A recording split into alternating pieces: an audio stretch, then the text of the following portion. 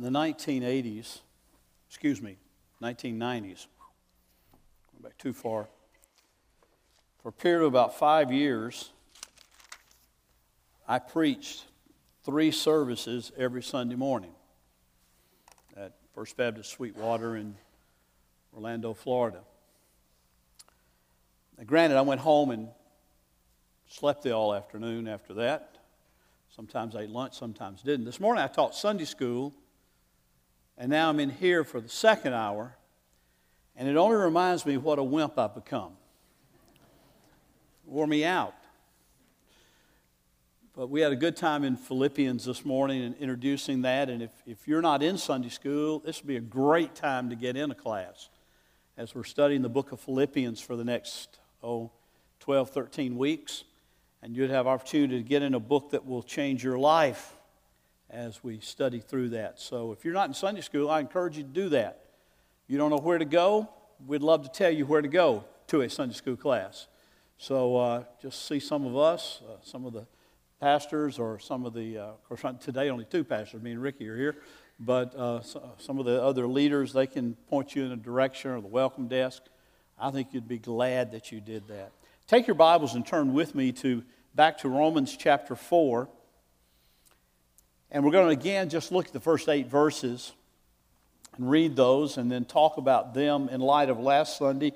And then kind of expand from that just a little bit today to talk about another question. Paul writes to the Roman Christians these words. He says, "What then shall we say was gained by Abraham, our forefather, according to the flesh? For if Abraham was justified by works, he has something to boast about, but not before God. For what does Scripture say? Abraham believed God, and it was counted to him as righteousness. Now the one who works, his wages are not counted as a gift, but as his due, his salary, what he earned.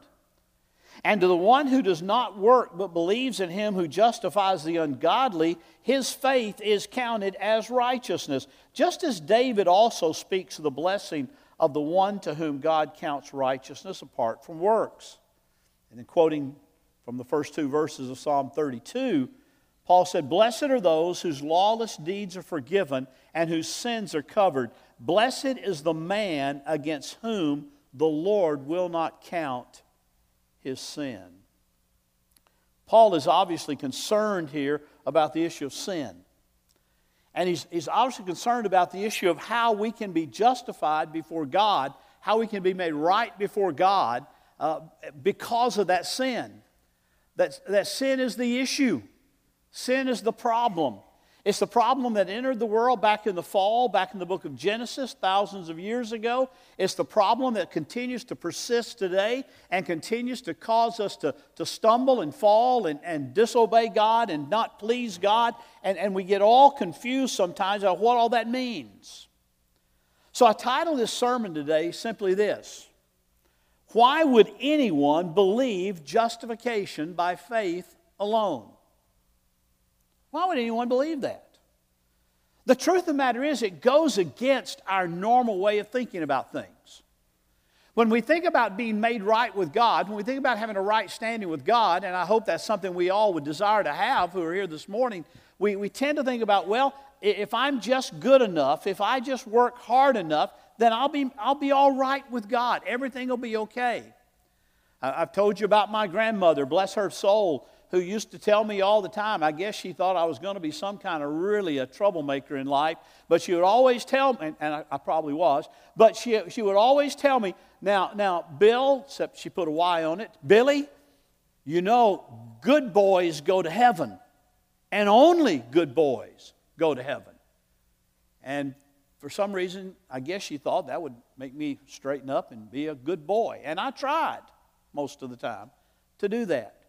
You see, our natural way of thinking is that I have to kind of earn this thing. I have to do my work in order to receive my wage. I have to do something that will make God pleased enough with me that He will accept me into His presence. And if I'm not a good boy or a good man or a good woman or a good girl, if I somehow fall into sin and I just can't live up to it on my own, then I find myself in real peril. And John talked about that in 1 John chapter 1. We'll look at that in a minute, that we read as our responsive reading this morning. But we tend to believe naturally that if we don't do what's right, we cannot be right with God. We lose sight of what this idea is of justification by faith alone. So why would anybody believe in justification by faith alone? It's just not natural for us to do that. Here's why we would believe it.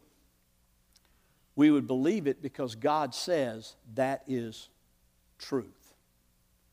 It goes against all our natural thinking. It goes against all that we think we have to do or can do even. And it says, listen, it's a matter of trusting Christ. And when you trust Christ, just like Abraham, then that trust is counted to you, imputed to you, credited to you, however you want to translate that word. It's accounted to you as righteousness. Your belief in Christ brings about the righteousness of Christ to cover your life.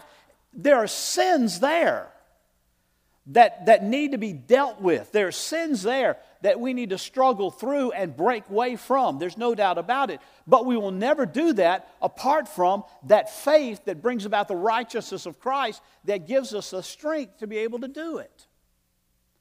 You have to understand that. But I find it interesting that the Apostle Paul, who is writing under the inspiration of the Holy Spirit, we believe, who is writing inspired text, doesn't just say, this is what I tell you. He does tell us that, but Paul, the great apostle, Paul, the great one who met the Lord Jesus Christ on the road to Damascus and had his life radically changed from somebody who thought he could earn his salvation, who hated the church that preached justification by faith alone and tried to persecute it and tried to destroy it. Here's the Apostle Paul, whose life was radically changed because he met Jesus Christ on the road to Damascus. He comes along and he doesn't say it's just because I say so, but I want you to see that what I'm teaching you is based on God's Word before me. It's based on Scripture. It's based on biblical authority. He said, I'm telling you that a man is made righteous before God by faith. I'm telling you that God has put forward Christ as a propitiation by His blood. I love that choir special this morning, nothing but the blood. That's such an old-timey concept that doesn't sound really sophisticated to our ears today. But my friend, there's nothing more sophisticated in all of creation than realizing the blood of Christ that sets us free. But Paul says he put Jesus forward as a propitiation by His blood to be received by faith. This was to show God's righteousness because in His divine forbearance He passed over the former sins until Christ died. It's an amazing thing that the Apostle Paul then, after telling us that, he says, and by the way, Abraham proves that based on the authority of Scripture. Abraham believed God, and it was counted to him as righteousness. And oh, by the way, David talked about the fact that blessed is the man whose sins are covered, whose sins are forgiven, whose sins will not be looked at, whose sins will not be remembered against him ever again. And then that psalm goes on to say, but I know I'm a sinner and I can't earn that salvation. It's all by the grace of God. Paul says, I want you to understand, it is based on Scripture, what I'm telling you. It's based on biblical authority. So why would anyone today believe in justification by faith alone? For one reason and one reason only, because God says it's truth. Because God has revealed it. Now, I realize that we live in a day that desires to take what Paul says or what Jesus says or what the prophets say or what anybody says in the Bible and say, well, that can't be authoritative today. That was written 2,000 years ago or more. We looked at Philippians this morning, written in A.D. 61 to 63, somewhere there during his Roman imprisonment. And we say, why, A.D. 61? Why, that's almost 2,000 years ago. How in the world can anything that far back be relative and be authoritative to us today? It's because it wasn't just written 2,000 years ago. It was literally written in the mind of God, in the heart of God before the creation of the world, and it's His eternal truth and His eternal values that stand the test. We live in a day that is very much like Eden was. Oh, it's not perfect like Eden was. It's not without sin. It's not, where we don't have to sweat and toil for our labor to earn our living like it was before the fall in Eden. But we are very much like, we have the same question coming our way in our day that Adam and Eve faced in the garden when Satan came to them. And the question was this: has God really said? Has God really said, fill in the blank? In that case, it was, has God really said that you can't eat of the fruit of any of these beautiful, lovely trees? Has God said that you just got to live here and exist here, but you can't eat of this fruit? And he said, no, that's not what God said. God said, we can eat of all the fruit of the trees, but we can't eat of this one tree. And Satan said, oh, yeah, that's right, that tree. Yeah, those others are okay, those others are tasty, those others are not. But do you know, this tree that God has forbidden has the sweetest fruit, the most beautiful fruit, the most desirable fruit in all the garden. Why God has said you can have all this second-rate stuff, but He won't give you the best. You can't have the best. You know why? Because if you eat of that fruit, you'll be like God. You'll be like Him. You'll have all wisdom. You'll know the difference between good and evil. You'll know. You'll have everything you need to know. You'll be just like God. And what did Adam and Eve do? They ate of it. Why did they eat of it? Because they really did like that idea. They really did like the idea that they can be like God. They can be their own God. They can rule their own life. They don't have to listen to God. They can listen to themselves. In our day, that same question is asked, whether it's about justification by faith alone or whether it's about the whole area of ethics and morality in our world. Doesn't really matter. The question is always asked, did God really say? And typically it's followed up with, a lot of people have said God said that, but God didn't really say that because God would never do that. He would never want to limit your freedom or limit your joy or limit your happiness. So whether it's in the area of the sexual revolution or whether it's in the area of marriage or whether it's in the area of church life, it doesn't matter. The question always comes to us, has God really said? In research this week, I came across all sorts of things of people saying, we are Christians, but we want to show you that what the church has always believed about any number of issues is not really what the Bible says. We want to explain it away. I read an article this week on palimony. You know what palimony is? It's polygamy, basically. It's more than one partner. I don't think they really propose. Well, they are proposing being able to marry more than one person and have all that. And they profess to be a Christian, and they said they know Christ, and said, the reason palimony was forbidden in the Scripture, the reason multiple wives and all was always spoken against, is because it was identified with idol worship. It was around the temples that they did these acts of palimony, and so they gathered around the temple and they worshiped their gods by taking on more than one partner. And so the Scripture says you can't do that because it's identified with idol worship, but if you're not identifying it with idol worship, then it's okay. I'm still trying to read that article and understand what it's talking about. I mean, it's crazy the way in our world the question is, has God really said? Well, I'm here to tell you that God has said. God has spoken. He's spoken in ways that Peter talked about in the passage that Dalton read just a little bit ago.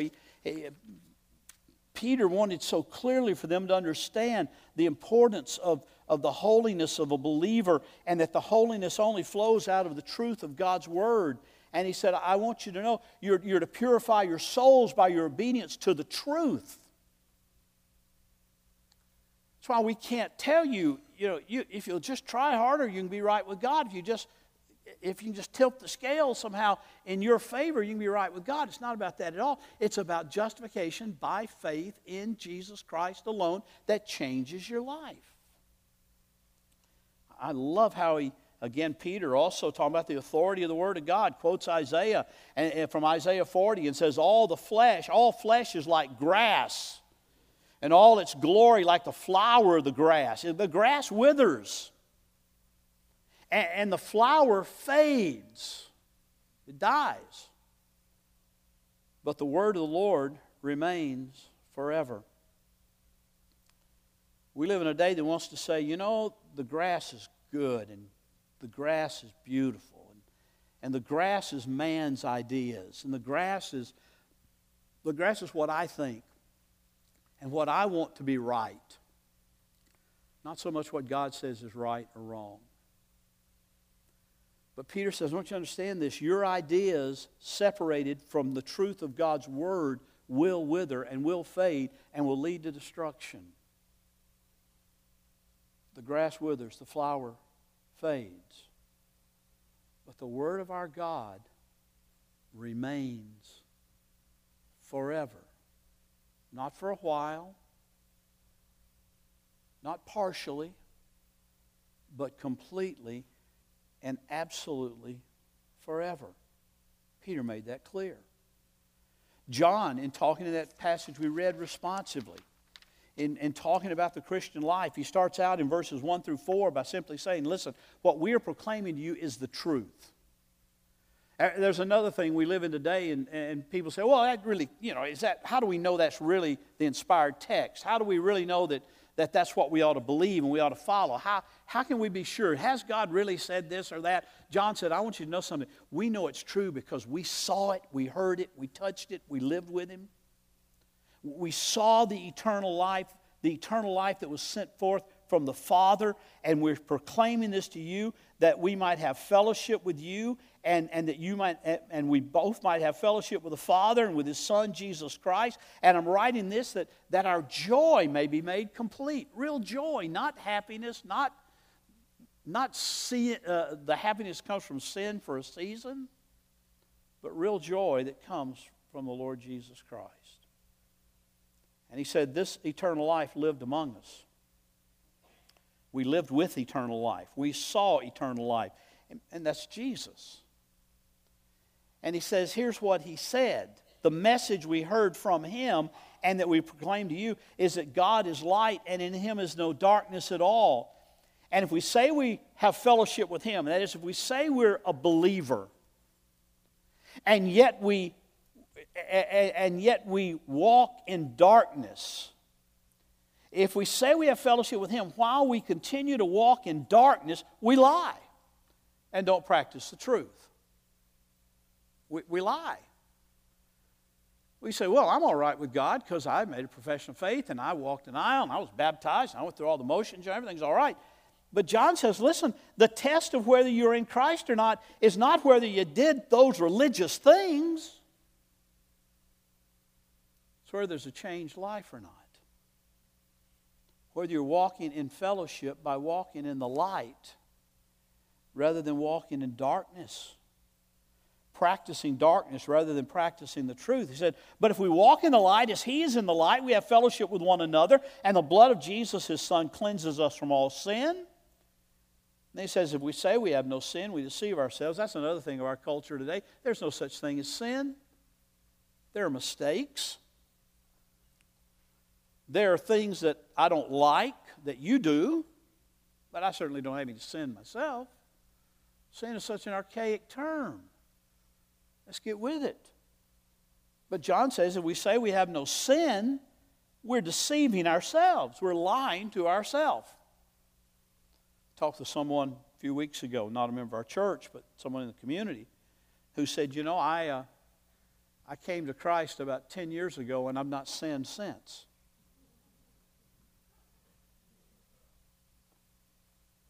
I said, really? Yeah. You've not had one sinful thought or one sinful act? Nope. Not in 10 years.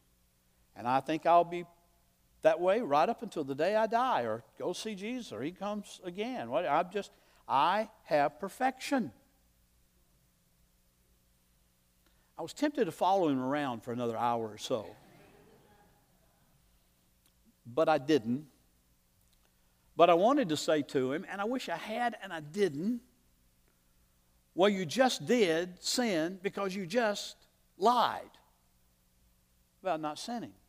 At least that's what God's Word says. If we say we have no sin, we're deceiving ourselves. And the truth, who is the truth? You can say it. Jesus. If we say we have no sin, then we are deceiving ourselves, and the truth, Jesus, is not in us. Because the mark of a believer, the mark of a true Christian is, there in verses 9 and 10, confessing our sins. A believer confesses his sins or her sins. And because we confess it, we know that He's faithful and just to forgive us our sin and to cleanse us of all unrighteousness. If we say we've not sinned, we make Him a liar, and His Word is not in us. We say we have no sin, we deceive ourselves. The truth is not in us. If we say we have not sinned, we make Him a liar, and His Word is not in us. You see, to commit what God says is sin in a continuing way, in a practicing way, to commit and continue in what God says is sin in His way, in His Word, is to deceive ourselves. But even worse than that, it's bad enough to be self-deceived. But even worse than that, it's to take our finger and point it in the face of God and say, "You, sir, are a liar."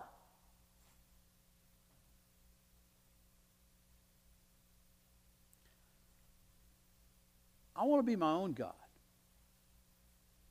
I want to run my own life. I want to be saved like I want to be saved. I want to tell you, God, that I'm going to have enough good works that in that day I will balance it out and you'll have to receive me, not because of the righteousness of Christ, not because of my absolute total trust and faith in Christ, but you'll have to receive me because I've earned it. Well, Paul was pretty clear that the only thing we're going to earn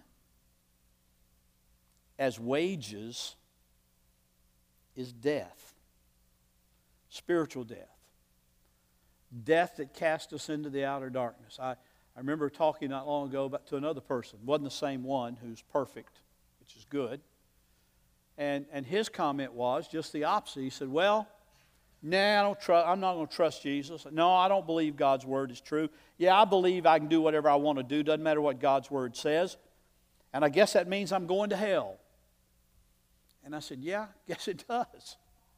And he said, well, I guess that's where I want to be because that's where all my friends will be anyway, and we'll just party together. What I understand is that hell, according to Scripture, is absolute isolation from everybody.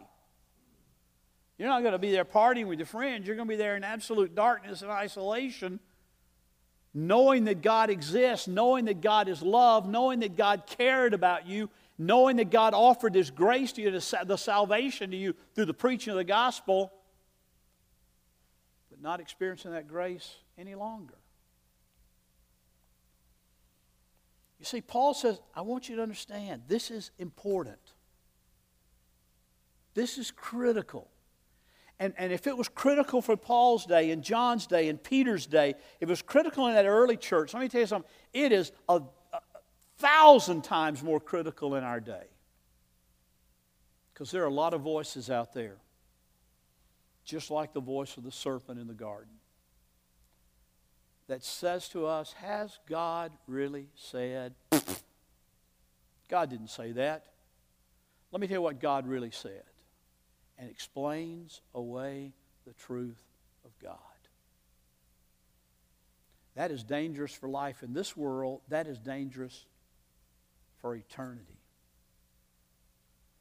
So that's why Paul is spending so much time here saying, listen, it is not the natural thing for you to believe in justification by faith alone, in Christ alone. It is the natural thing for you to think like the world does, that I'll just be good enough, or I'll try to be religious enough, or I'll just add up all my brownie points and see if they don't come together. And God says, I want you to understand that will not work.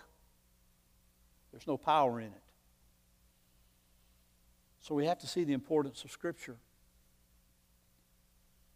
As a pastor, you know what one of my greatest heartaches is, outside of my own sin? Is seeing the church today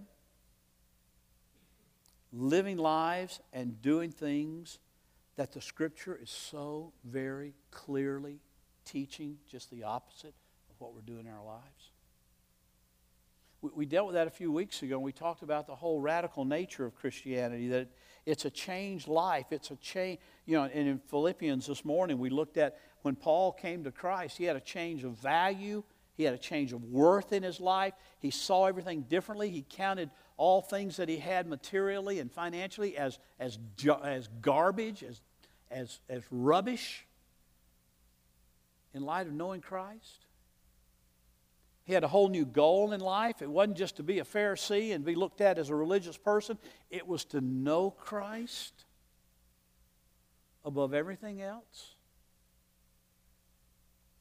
It was a new righteousness that he said wasn't the righteousness I've been trying to earn by the law, but it was a new righteousness that comes how? By faith in Christ Jesus alone. He had a new value, a new worth. He had a new righteousness. He had a new everything, a new goal in life. And he had a new power. He said, I want to know Him, and I want to know and experience the power of His resurrection. What does the power of His resurrection do? It gives you power to fight sin. Pure and simple. And it's not just a little puny power. I guess that's an oxymoron. But it's not a little puny power. It's not a little bit of power. It's the power that brought Christ forth from the grave. It's a power that brought Lazarus out of the grave when Lazarus had died, and Jesus looked in the tomb and said, Lazarus, come forth. And he who was bound hand and foot in grave clothes came out of that grave alive. It's a power that if you're a believer spoke to you one day and said, come out of your tomb, come out of your death, come into my life. He gave you life.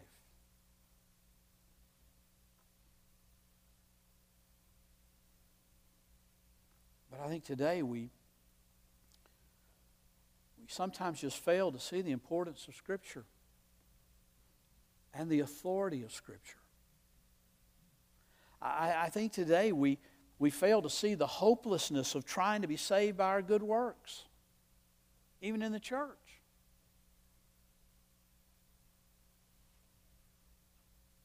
I think today we just don't put the confidence that we need to in the gospel. Confidence in the gospel to change lives, beginning with my life.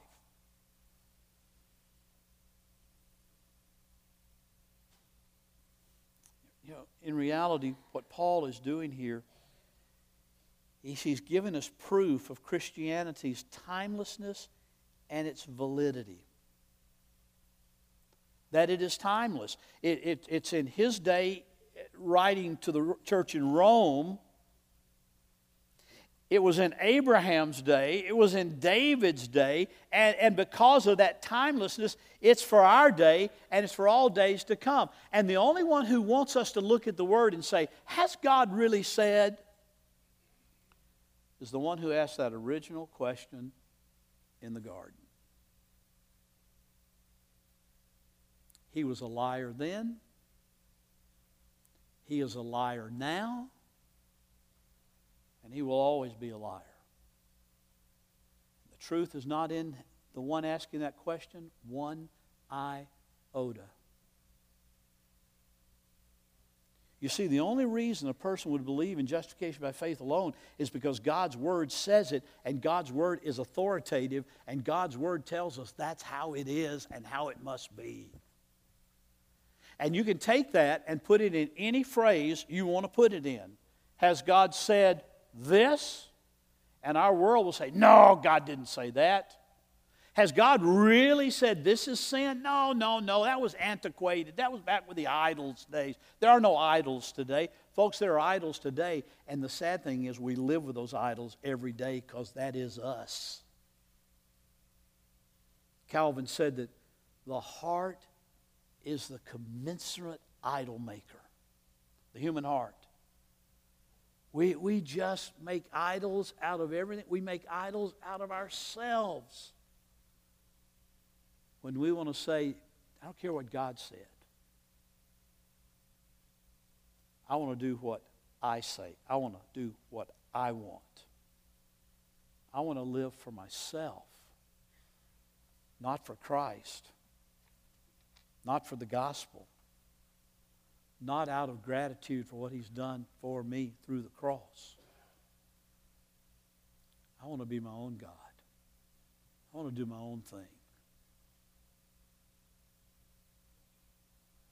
I don't want to hear what God said. Some of you need to consider that today. Some of you that have been in church all your life need to consider that today. Am I listening to the deceiver? In my work? In my family? In my school? Wherever I go. Am I listening to thus saith the Lord?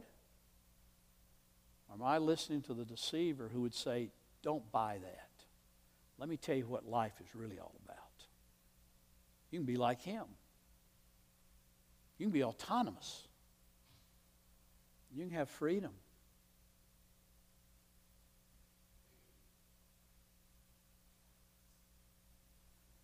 Let's pray.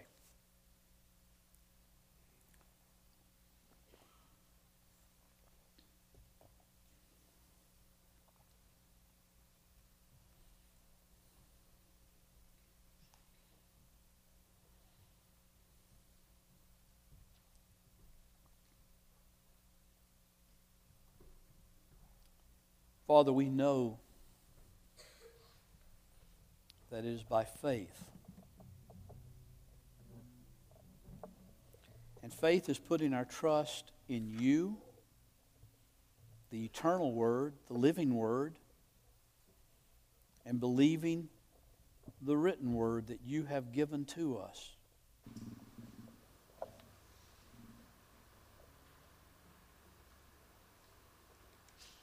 Not getting our own personal revelation, our own personal okay to go against the Word. That doesn't happen.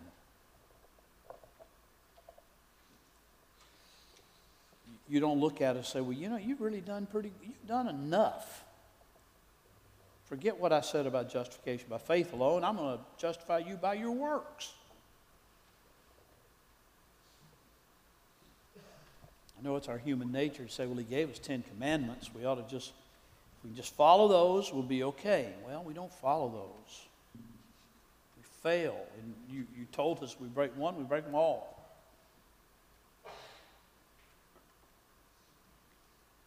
Father, we live in a day that hates your word,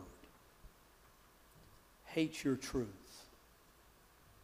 We live in a day, Lord, that just says over and over again, has God really said? He hadn't said that. Those are the words of the deceiver, the liar. Lord, help us walk in the light as you are in the light, cleansing us by your light, by your blood, clothing us in the righteousness of Christ alone.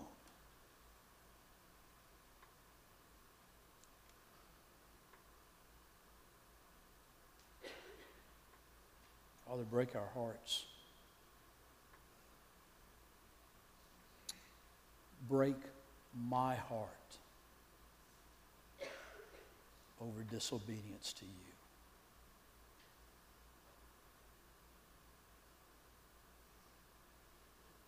Lord, don't let me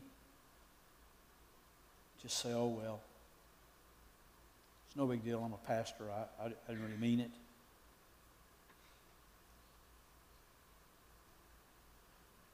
Lord, cleanse my life.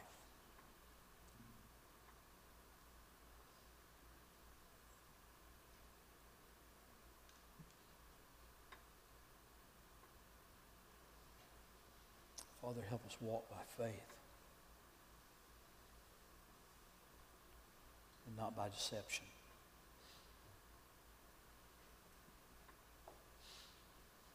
That's our prayer in Jesus' name. Amen. And we sing now by